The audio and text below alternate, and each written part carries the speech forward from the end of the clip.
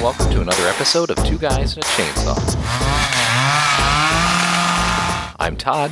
And I'm Craig. There's a fine line sometimes between horror and sci-fi. Usually the two kind of overlap quite a bit, especially when you're dealing with aliens.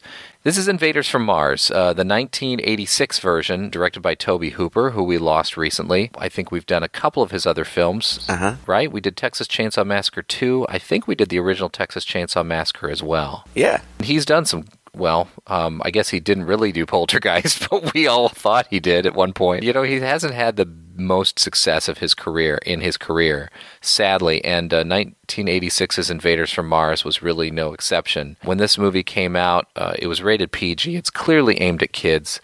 Or families, at least. It's, I don't know. You know, it's a sci-fi movie, but it seems to be considerably tongue-in-cheek throughout. Mm-hmm. But it has a very simple story, and it's a very touching story, and it's a story that I really enjoy. Now, I saw this movie with my dad growing up. My father really got me into 1950s sci-fi, old 1950s sci-fi B movies when I was growing up. So I watched a lot of these old black and white cheesy sci-fi films, Plan 9 from Outer Space, you know, the original Invaders from Mars, the original Invaders of the Body Snatchers, and all of these things. And some of them are really quite good, and some of them are pretty lousy. I'm pretty sure that I saw the original Invaders from Mars from 1953 before I even saw this one. But I'm also pretty sure that not long after 1986, my dad and I sat down and rented and watched this, and I had pretty good feelings about it as a kid. My memories of this movie were that it was terrifying, to be quite honest, but I didn't really honestly remember too much about it. There were certain scenes that lingered in my mind, but ultimately most of the movie was a bit of a blur to me, so I was really happy to come and revisit this movie this week. Craig, do you have any history with this film at all? No, you know, I thought that I had never seen it, and in watching it again, I think that I must have, because some of the scenes were very familiar to me, but I didn't remember much of it. So I don't know if I saw it when I was a kid and I just don't remember, or if I saw it as an adult and it just wasn't memorable enough for me to really have any strong memories of it. But I love horror movies for kids. I absolutely love them. Some of them are some of my favorite movies. The one that always comes to mind, which I can't believe that we're 3 years into doing this podcast and we still haven't talked about, is The Gate. Oh, yeah. But there are lots of other movies, and a lot of them come from the 80s, as this one does. You know, again, I'm going to be nostalgic about this, and I get it, those of you who didn't grow up in the 80s like Todd and I did, but it just doesn't seem like they make movies like this anymore. Movies that are, you know, really pretty legitimately scary, and from kids' perspectives, and that are kind of honest. Like, the kids and the adults in this movie swear. Now, like, it's rated PG, so, you know, it's not like it's excessive swearing, but even in the opening scenes of this movie, when the main character, David, the kid, and his dad, they're out laying and watching a meteor shower. Well, that's a bright one. Whoa, fireball. Hey, look, there's Mars. Where? Right over there, see? Oh, it's pretty close. It's at the perihelion. Only 30 million miles from Earth. Oh, only 30 million? Well, no wonder it looks so close, huh? Smart ass. Smart ass. Hey, look, here they come. Yeah. Where this didn't last. Yeah, this should be the heaviest shower this year. Holy shit. Jesus, that's bright. That one's not going to vaporize. It's got to make it through the atmosphere. Wow. It's a hell of a tale, huh? It's nothing profane, it's nothing obscene, but it feels very true to life. Yeah. And you just don't really see that much in horror movies anymore, and I kind of miss it. I think that Stranger Things, you know, the guys, the Duffer Brothers who are behind that, I think that they are nostalgic for the same kind of things that I am, so I feel like they're trying to do that with their show. I love that show. So it's not that you can't find this type of stuff at all anymore, but it just doesn't seem as common, and I find that to be a little bit unfortunate. But ultimately, this movie, I don't think that it's great, but there are things about it that I really like, and there are some amazing people in it. There's definitely some cool stuff to be taken away from it and to talk about. So I'm looking forward to talking about it with you. It's so funny that both of us say that we kind of remember, but we kind of don't. That's usually never a very good sign, you know? Right. As a whole, the movie, kind of like what you said, I feel like as a whole, the movie doesn't work really well, although I think it probably works pretty well for kids. And again, I think that's the intended audience. But there are some really iconic scenes in here that are standout. And honestly, it's really quite a shame that the movie didn't do as well, not because it deserved to, but because of what went into this film.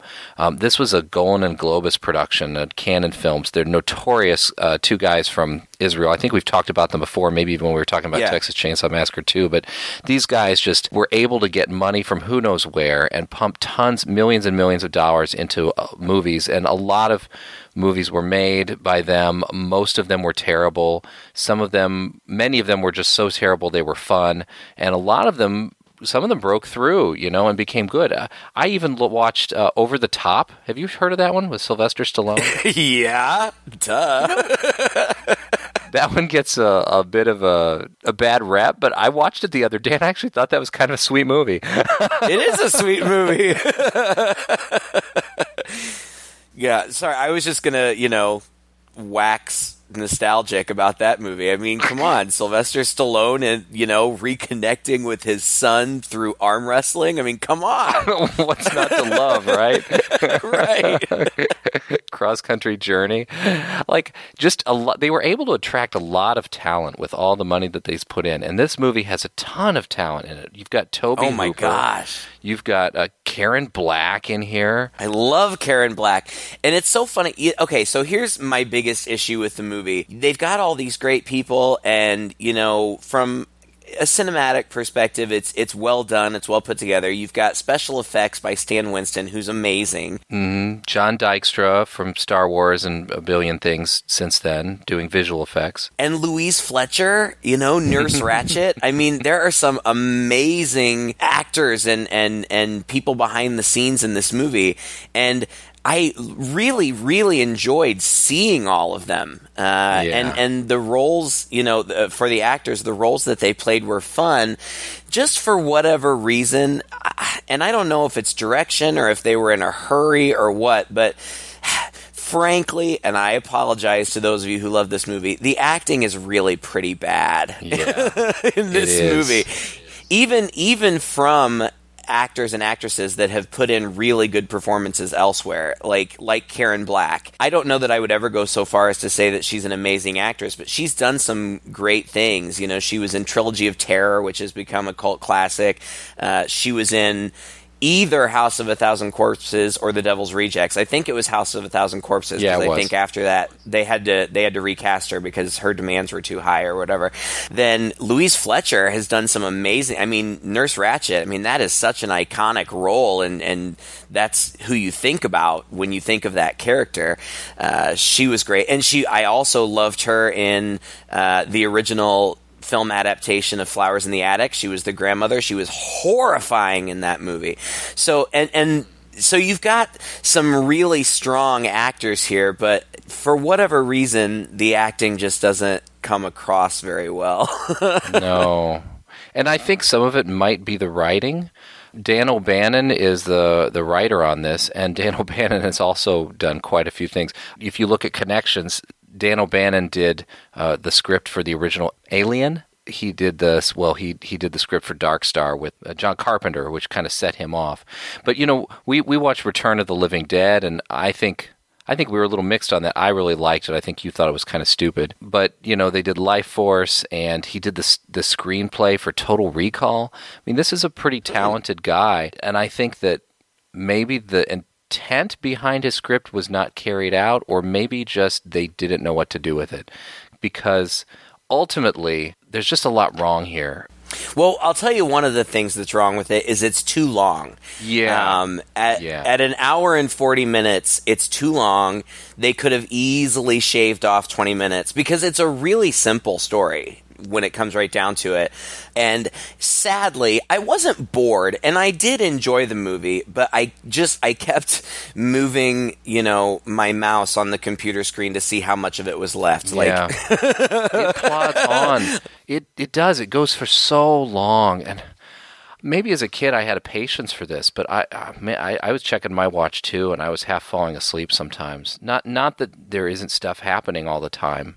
Not that the story doesn't move. It just doesn't move fast enough, or it lingers too long on unnecessary things because we get it. Like, as I said before, it's a simple story. Okay, so there's this young kid, David. He and his dad in the beginning are watching this meteor shower, and it seems like they're interested in the stars and the planets, and his dad is a really cool dad. He's super nice. Like, he lets him stay up late, much to the chagrin of his mother, who's played by Lorraine Newman, who had fame from Saturday Night Live. And like the dad, I guess this kid has a penny collection, which as soon as the dad pulls out this penny and gives it to him, like, look, I got you this penny that you would really like. Here, I'm going to stick it in your coat pocket. I'm like, oh, okay, well, clearly that's going to be important later. Right. But the kid wakes up in the night and sees a spaceship land in his backyard. It's giant spaceship. Yeah. It's a huge spaceship, and it looks pretty cool, and the lights are flashing or whatever. And he tells his dad about it in the middle of the night, tells both of his parents, and they don't believe him, obviously. But the dad's like, well, I'll check it out in the morning. And so the dad does go check it out in the morning, and when he comes back, he's weird. He's different.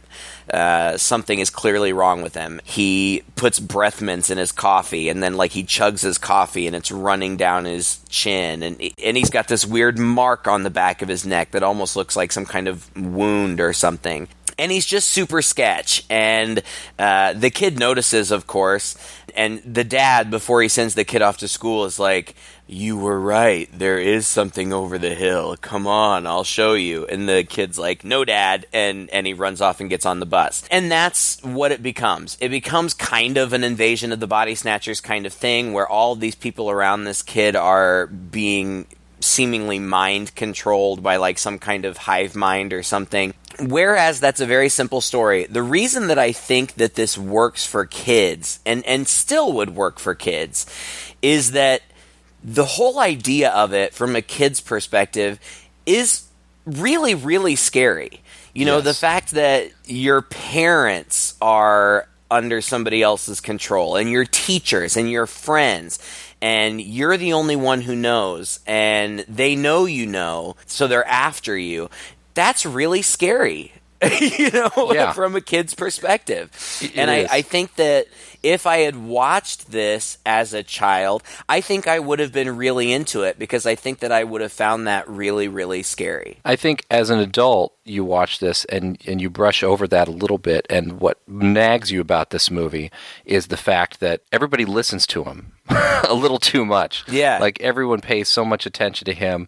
By the end of the movie, he's directing the military around, and telling them what to do. And right. Okay, yeah, you're right,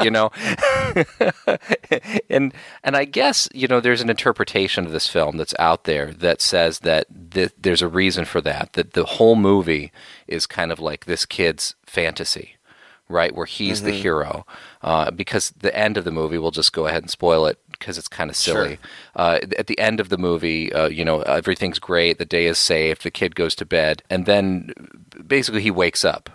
And it's all a dream, and he's talking to his parents, and he's telling them this fantastic story, and then they all go to bed, and then suddenly lights appear out the window, and the same thing happens again. It's this whole kind of wraparound deal where, it was all a dream. Then I wake up in the morning, and, oh no, actually the invaders are coming, and it's all going to happen. I hated that. I hated that freaking ending personally, and I guess if it was in light of that, if the whole thing was a dream and it was all his fantasy, sure, okay, I can get behind that. But when you're watching the movie as a plot, it's really bothersome, and it almost seems ridiculous at some points in this movie.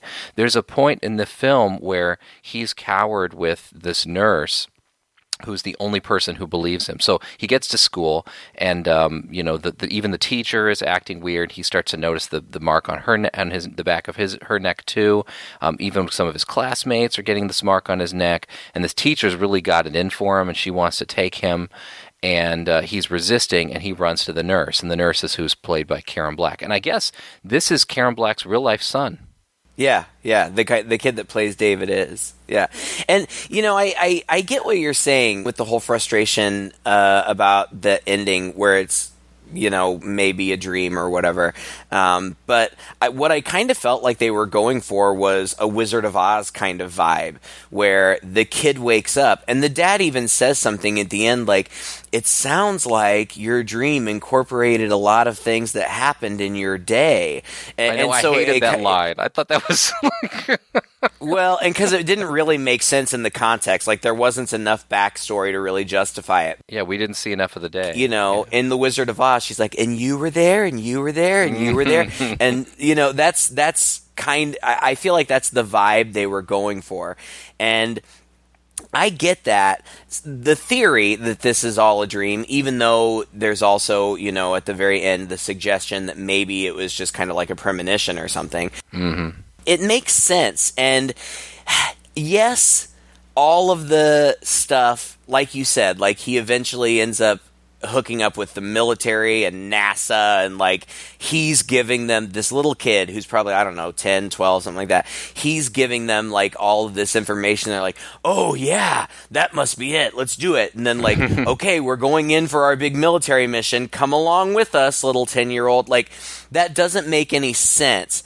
But if you were 10 or 12, that's the fantasy that you have. The fantasy awesome. that Yeah. adults are going to listen to you, and that you actually are important in solving this problem, and that you are going to play a pivotal role in solving this problem.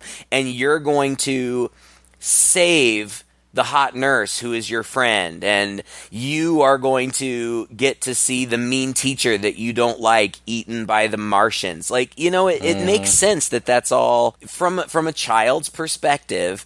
That fantasy makes sense, but watching it as an adult, it comes across as a little silly. It does. Because that wouldn't happen. First of all, nobody would listen to him. Nobody would believe this fantastic story.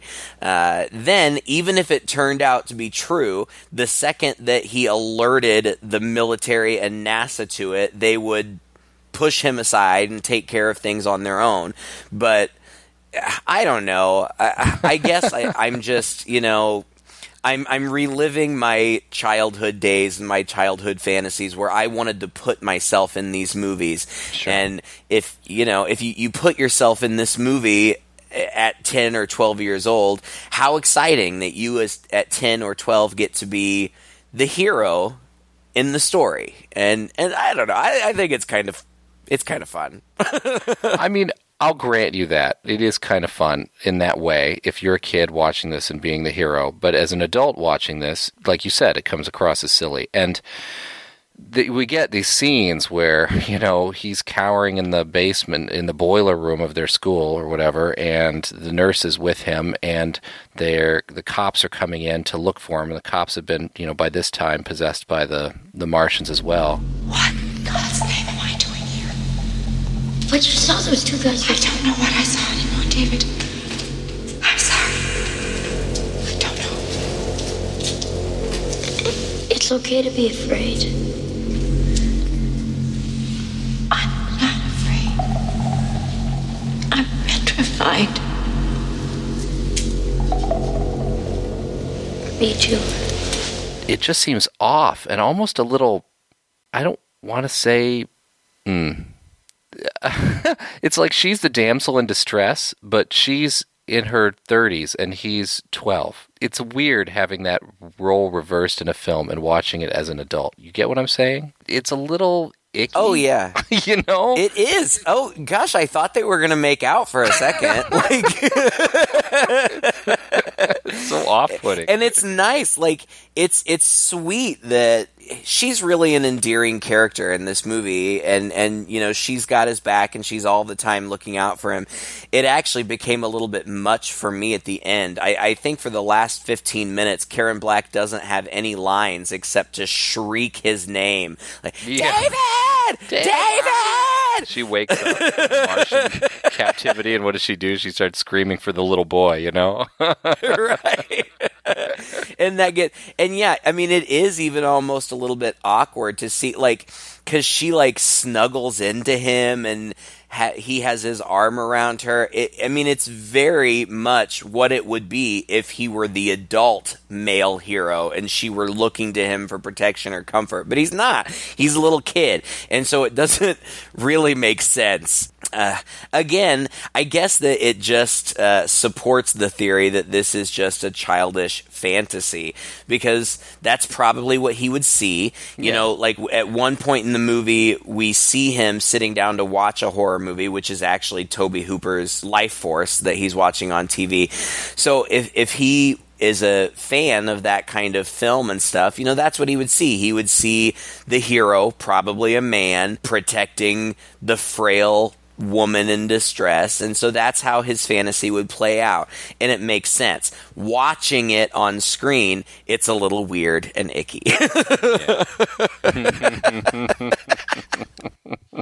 At the same time, I didn't know until after I had seen the movie that this was mother and son.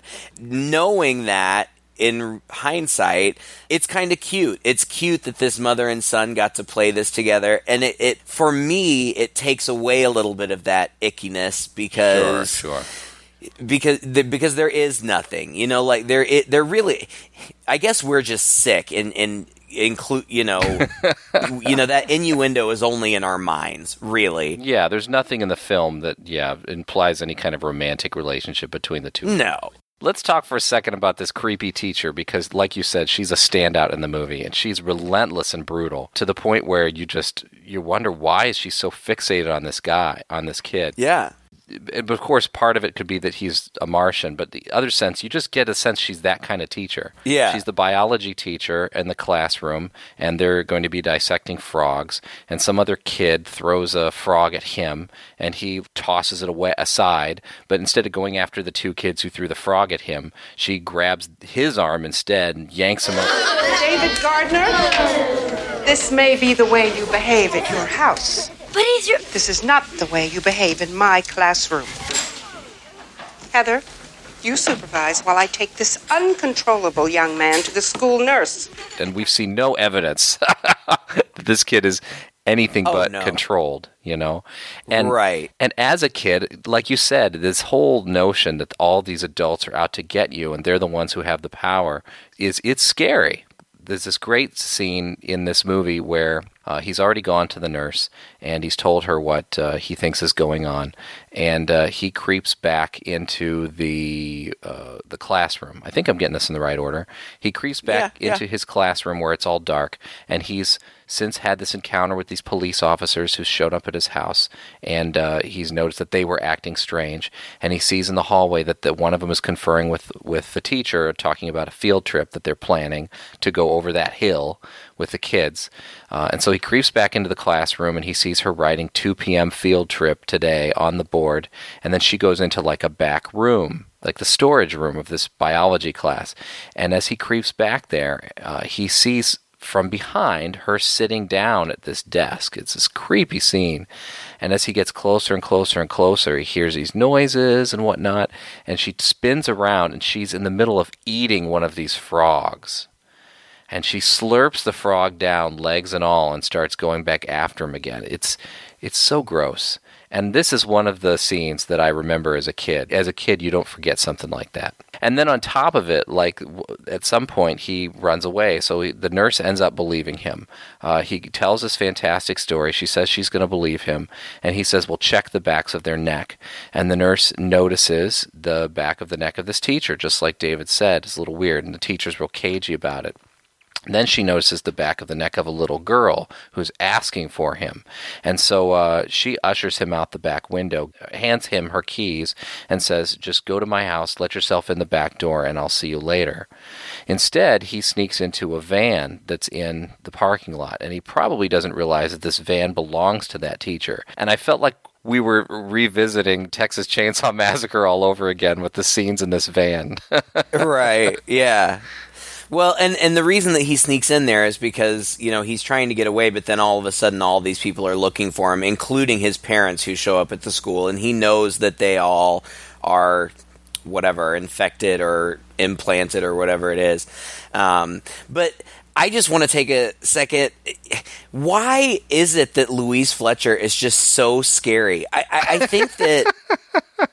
I think that she just her gaze. She just has this gaze that is so intense, and she's so scary. I mean, really, the movies that I remember her from. One Flew Over the Cuckoo's Nest, which is a brilliant movie, and she's absolutely brilliant in it, but she is just wicked.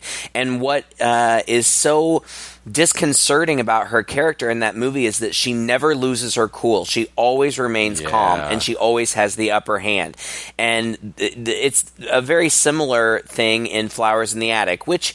by, most accounts is not a great movie, but she is so good in it. And she's just that good in this movie, too. Even given some of the silly things that she has to do, like swallowing a frog. And for whatever reason, she always calls the nurse sister. Like you're pushing it, sister. At one point she looks at her, she's like, sister?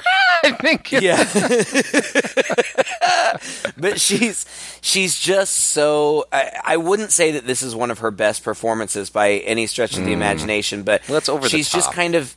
It is over the top, but she's kind of that perfect example of your stereotypical school marm, miserable kind of teacher who just takes joy in being mean to kids because she can be, and who's going to stop her. And I told you this boy was trouble, and he needs to be severely punished. David, what's the matter? He knocked over a defenseless little girl. And he's a little snoop. Please, Mrs. McCouch, why don't we just talk with each other? Give him to me. Please let me talk to him. David, go inside my office. You're pushing it, sister. They get these implants in the back of their neck that, mind control them or whatever. And, just to see her, driving the school bus full of kids towards the landing site where they're all going to go get infected. And then, after, I don't know, I guess she drops them off or something. And then she's driving the school bus and she pulls up behind the car that David is hiding in. And she gets out and she pulls him out and is trying to pull him towards the bus, but he gets away.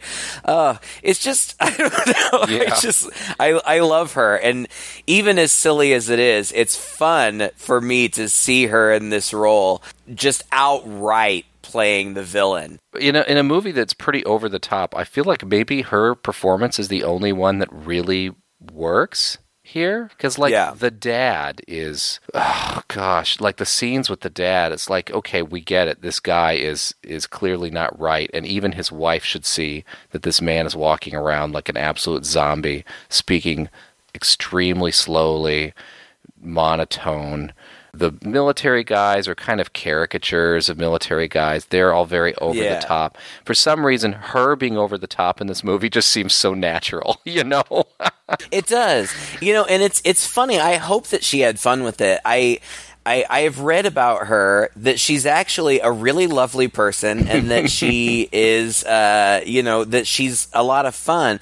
And on the set of One Flew Over the Cuckoo's Nest, it was just her and all of these men, and all of these men kind of formed this boys club, and because of her role, she just felt very shut out because she was the enemy of everybody, and that's just kind of how, that translated not just on the screen, but on the set. She just felt very excluded. And so at one point in the filming, she just came out for a scene completely topless. just to break the ice and to let them know that she was a fun lady. Oh my gosh, that's hilarious. And I guess after that, things were a little bit more comfortable with everybody. But it's funny, I don't know. I can't imagine. I am not that way at all. I'm not intimidating in any way, but I just think that's so funny that somebody like her would have to break the ice in that kind of way in order just to get people to be nice to her. Yeah. Well, nothing will break the ice in a room full of men than a woman popping in topless. That's true. But it's funny because even you can say it's the Martians, but even when he hops in her van it's like this woman lives and breathes biology class, Yeah. Because her van is just filled with bones and things hanging and cages of like stuffed animals and stuff. And the way that he does this, almost shot for shot, is almost exactly like when the woman stumbles for the first time in Texas Chainsaw Massacre into the bone room of that house. Sure. It's Right. like close-ups on all these things and the sound, and it's all played for very scary. I thought it was an interesting, almost homage to Texas Chainsaw when he went in there, and I was totally getting that vibe, which also made her extremely creepy. Well, and there are parts that remind me. Did Tobe Hooper did Texas Chainsaw 2, right? Also, Yep. Mm-hmm. Yeah, he did. And there were parts of this movie that reminded me a lot of that. In Texas Chainsaw 2, there's a part where the heroine finds herself in this big underground lair. And it's like this huge, extensive underground lair.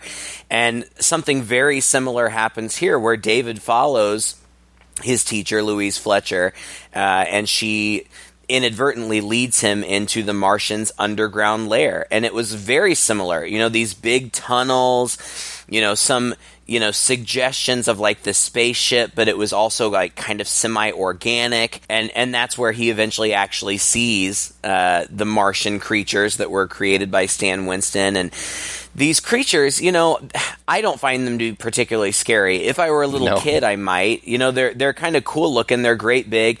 At one point, David describes them as huge, giant, ugly, slimy Mr. Potato Heads. That's kind of what they look like. But they're these big, like, pod creatures with huge gaping mouths with great big giant teeth and 4 legs. And I read that they really only created 2 of these creature suits, and then they did trickery to sometimes make it look like there were more of them.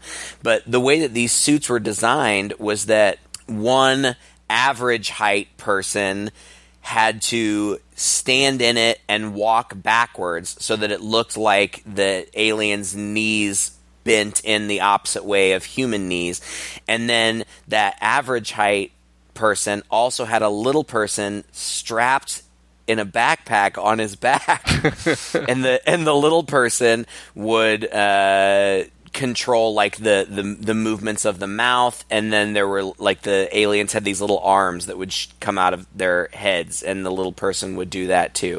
And the average height person was also had like sticks or something that were controlling the back legs, and they look kind of clunky, like their movements look a little bit labored, like they're not graceful, but they're slimy, and they've got those great big teeth, and they kind of look cool. And then there's the lead alien, or like the supreme being or whatever they call him, and he's just a giant brain, and he literally looks like the brain from, was it Metroid? What was the video game from the Metroid. 80s where the final boss was just this big Mother Brain. Yeah, he does. Mother Brain. Or he looks like a little bit like Teenage Mutant Ninja Turtles. What's the guy's name inside? Krang? Krang, yeah. He looks like Krang from Teenage Mutant Ninja Turtles. Yeah. But fun. I mean, if you're talking about the fantasy of a kid, it works in that context. Well, I think, first of all, I feel like these large creatures, Stan Winston always does an amazing job pretty much every time with these creatures. And you're right, they're slimy, they're gross, they're huge, hideous teeth, and at one point one of them ends up swallowing our favorite teacher by the end of it. Right. It's incredibly satisfying. But they look better as a still than they do when they're, in the film. Because in the film, they're these giant pods on these tiny stick legs, and it's hard to believe that they have any coordination at all to be able to handle these humans like they're supposedly doing. Right. Like they're putting them in this machine face down so that they can get this neck drilled in. And interestingly enough, you never see any of that. All you do is see these guys standing around, while these humans are already incapacitated or, caged up or whatever. Because I just find it... And at one point, when the military's down in the tunnels, one of the guys approaches the alien and hands him something. And to even hand this alien something was an awkward enterprise where there was a tiny little claw-like arm that had to shoot out the side of it and could barely hold the stick that was handed to it. It just... Yeah. It was like the actor had to very carefully stick it in his hand. like the hand didn't actually move or do anything. Right. I know what you mean. And there are other times, there are these big, in my notes I kept saying, and then the teacher got eaten by a potato. They're shaped like a potato, and you can tell that it's hollow. You know what I mean? When they move, the exterior moves in such a way that you can tell that it's hollow inside. So it doesn't really look real. but fun nonetheless. Yeah, well, and we're talking about a remake of a 1950s B movie, and I'm sure that in some ways they were trying to keep true to that kind of feel. And in those 1950s B movies, the creatures didn't look real. They did what they could with the effects that they had, and I have to give them credit that they were using all practical effects here. Almost all. The aliens, the big Mr. Potato Head aliens, had a death ray, and that was some kind of special effect. But other than that, it's all practical. Some kind of and special. I love practical effects. I do too. Well, it all seemed very organic and slimy and gross, and that was quite good. And I really liked the Supreme Being. I thought the Supreme Being actually was pretty terrifying. Except he just needs better bodyguards, Right.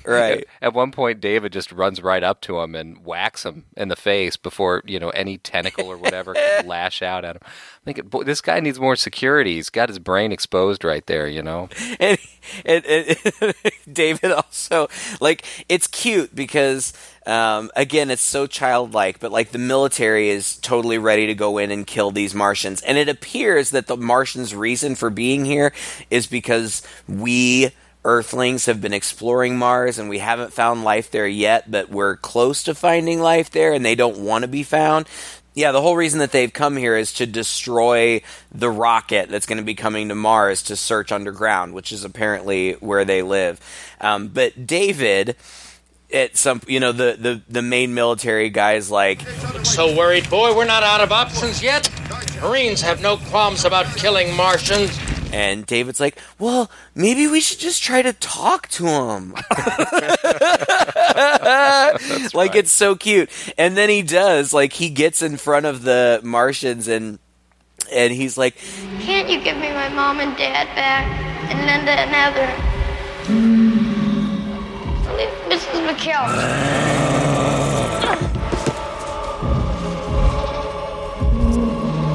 It's your turn now, David Gardner. No way.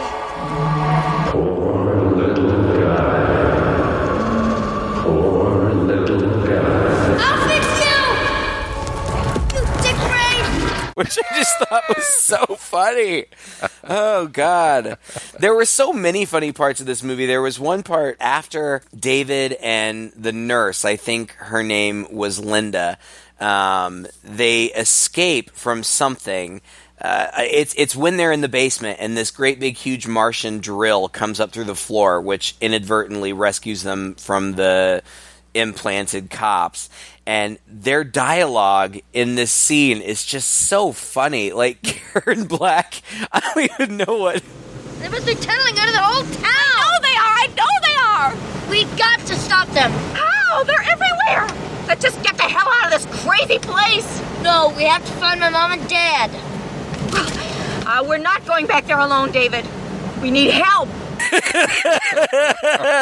Oh, it's so funny, and it's so silly. But if you ride that wave of this is all a fantasy in the kid's mind, this would be, you know what, he's putting her in the role of the damsel in distress, and he is the hero. And so the dialogue doesn't really make any sense, and it's so silly in a real world situation. But if it's in the dream or in the mind of a kid, it makes total sense that he would set himself up to be the hero and comfort her. Yeah. I don't know. Yeah, you know, it's in true. talking about it, I'm sitting here with a big smile on my face like it was so funny. Really, in the moment, I was kind of... I don't know. I don't want to say bored. I don't want to say bored because I really wasn't bored, but I wasn't laughing out loud, and it was really more kind of rolling my eyes. Yeah. And when I was laughing, it was laughing because it was funny, because it was bad. But that's okay. You know, like, it's all right. You know, some movies are so bad they're good, and I would almost put this in that category, that it's really kind of so bad it's good. And I also feel like maybe in Tobe Hooper, well, I don't think it's a maybe. I think it's clear that he was intentionally, for whatever reason, trying to poke fun at these 1950s movies by including a lot of the same bad stuff in it. Right. Involving the military in just an extremely absurd way. David's dad, I guess, works for NASA. He just happens to work for NASA. And then at some point, they decide that David knows who can help, and it's this general who's played by James Karen.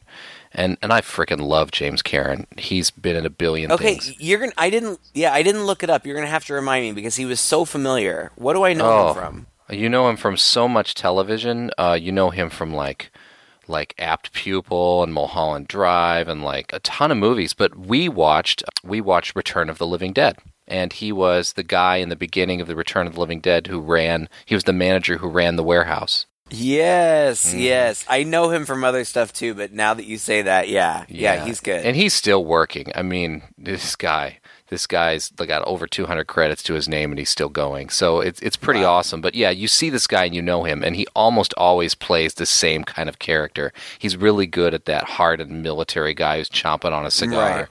But you know, the minute they come into this base, and maybe as a military brat myself, you know, I was kind of rolling my eyes at this about how these two could just get onto this military base as the Marines. And then as they're going through here, there's like big NASA vans, and they're like loading things on these NASA trucks, and I'm like, since when does the NASA have anything to do with the military? And then, you know, like... I was literally going to ask you that, because I know that you have that background. I'm like, are NASA and the military connected? Like, no. Would they be sharing a base? Like, it's so weird. Like, okay, you know, this is something, again, that would be totally typical in those B movies, because they never did that right. The military were just people, you know, they'd salute indoors and have crazy ranks, and who nobody knew. No, they didn't have a consultant on set, let me put it that way, when they're putting that together. the general calls like his little buddy Skipper at one point. Like, I don't think that's the right title, but cute. And the general's office is hilarious. He's got this giant portrait behind him, and if you look at it from one direction, it looks like a big, imposing wooden desk with wood-paneled walls and stuff from the background.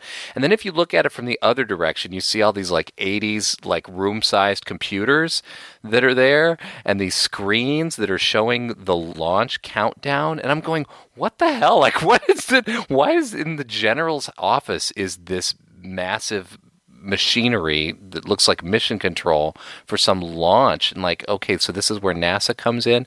And so they have their moment where David explains everything to the general, and it makes too much sense to him coming from a 12-year-old kid. But anyway, he asks his second in command guy to go check it out. What was his name? Rinaldi? Rinaldi, that's right. I loved that guy. Yeah.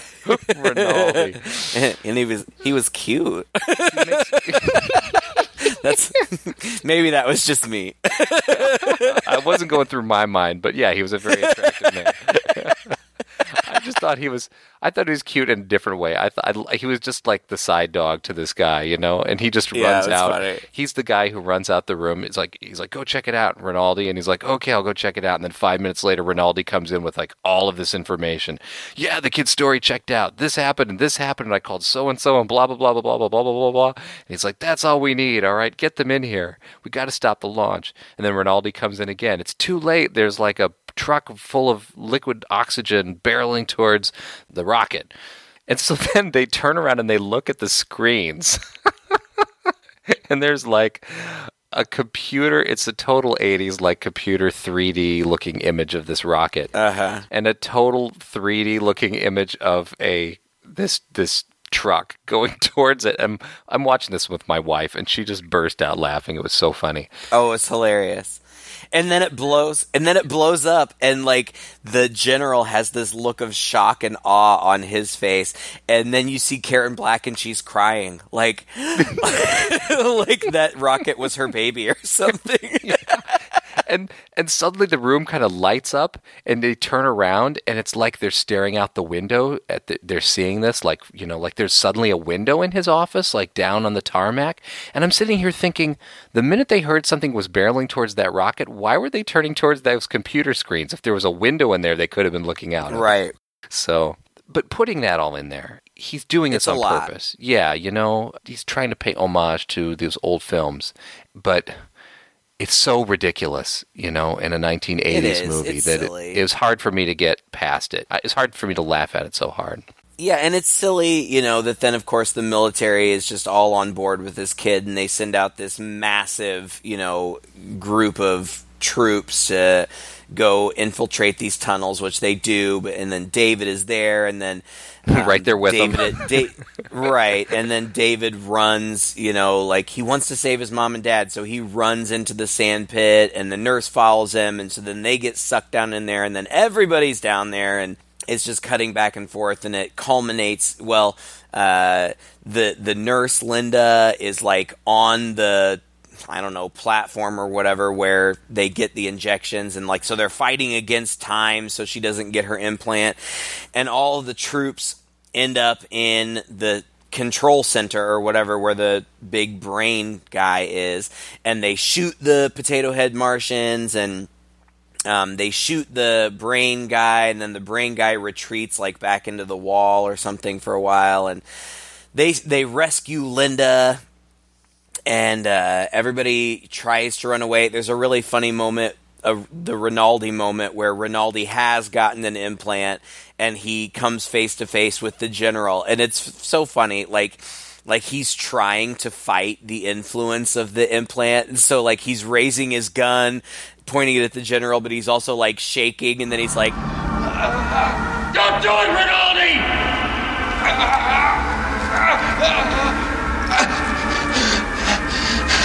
Shoot me. So they do. And the general goes, "Rinaldi, no!" And David witnesses the Potato Heads using their death ray, and he sees that it's fueled by copper. So once everybody gets away, they're running, but they find out that the Martians have sealed up the exit, but they've left one of their death rays laying around. So David's like, "We can use this." He's like, "It takes copper." Hold on a second. I've got a penny in my pocket. The penny that his dad gave him in the beginning.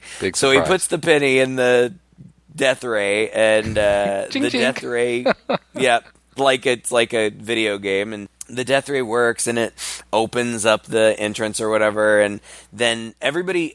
Again, it's funny and stupid. Their first objective, obviously, would be to get the kid out of there. But no, they all run out, and they're like, "Come on, David, come on!" And he's like, "I'm coming." They're like, "Okay." and then his parents, yeah. Then his parents come walking down the hallway towards him. David, come with us, And he turns, it's like, "No, Mom and Dad, I'm not going to go with you." Yeah, it's so funny. You don't know what you're missing. Oh, yes, I do. Come on, little girl. Mom, Dad, I love you. Please understand, but I just can't come with you.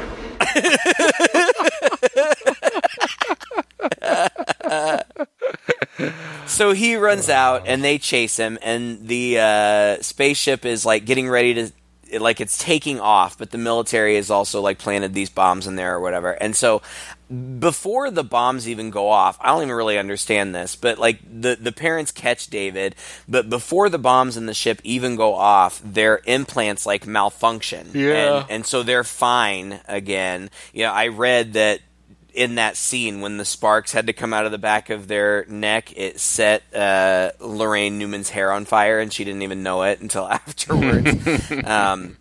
But then everything's fine, and the ship blows up, and then we get to that twist ending where he wakes up and it's like it was all a dream, but then it starts to happen again, and he runs into his parents' room, and we don't see what he sees, we just see his face, but we hear the potato head alien noises, and he just screams, "No!" And that's the end.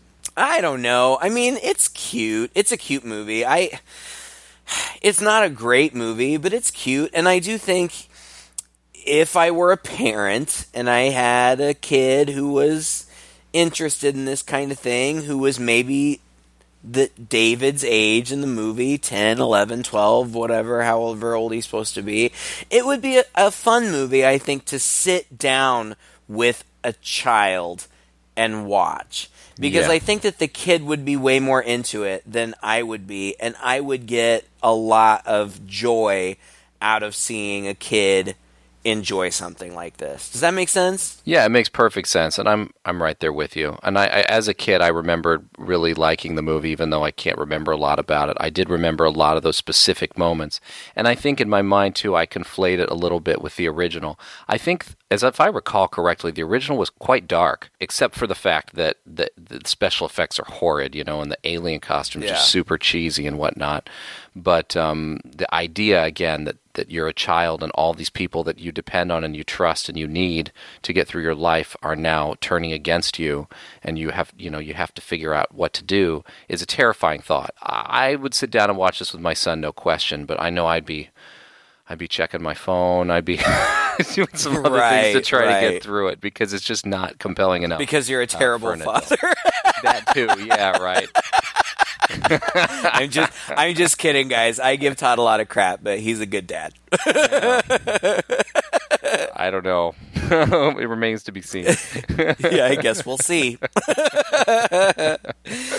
No, it's fun. My niece and nephew, well, especially my nephew. My niece kind of gets into some of these things sometimes, but my nephew is not into these scary things at all, so I don't think that he would enjoy it. But honestly, like, I can imagine sitting on a couch with a kid and watching this, and I wouldn't look at my phone because I'm not terrible. But I can imagine watching the kid more than I was actually watching the movie, just to see their reactions, and especially if they were enjoying it. I think that would be a lot of fun. Yeah, I'd be curious to know if a kid today, because things just move very quickly, cartoons and movies and things. The action just really keeps going. And a lot of older movies that we love for kids are like that, well plotted. I think of like Goonies to be one. And this one is plodding, in many ways. Even though stuff is happening, it just takes so long to happen. And there's just so much going on after a while that I wonder if this would test the patience of kids, or if the subject matter and just, seeing what's happening on screen and being able to put all of the distractions out of your mind because they don't think about, like, the military is portrayed stupidly in this movie or whatever. Right. If that would overcome that and they'd still be able to enjoy it. It'll be an interesting experiment for when Kenji's a little older. I think that kids, again, it depends on their sensibilities, but if they were into aliens or scary stuff, I do think they could get on board with this, and I think that a lot of that comes from it seemingly coming from a child's perspective. I didn't notice, but I read that it was even shot so that usually things were shot from a really low perspective, as though you were seeing it through the eyes of a child. That's not something that I noticed, nor do I think that kids would notice it, but, on a subconscious level, maybe that would work. I don't know. Again, I don't think that it's a great movie. I do think that I had seen it before and really didn't remember much about it, and I think that that says something about the movie itself. But we've definitely seen worse, and ultimately, I don't feel like my time was wasted in watching it. You know, it's a fun, cute, quirky little movie. Is it terribly scary? Certainly not. Is it the most entertaining thing I've seen? Certainly not. But it's got some good things going for it. It's got, some great people in it, some really fun moments. So, I will give it a very half-hearted 1 thumb up. Thumb's kind of on its side. Your thumb is on its way up or something, right? My wife enjoyed it a lot, and we watched it together. So yeah, I think it just depends. Depends on whether you're in the mood too, right? Right. Well, thank you again for listening to another episode. If you enjoyed this one, please share it with a friend. You can like us on Facebook, find us there. You can also find our webpage, twoguys.red40net.com, and see our whole back catalog. Until next time, I'm Todd. And I'm Craig. With 2 Guys and a Chainsaw.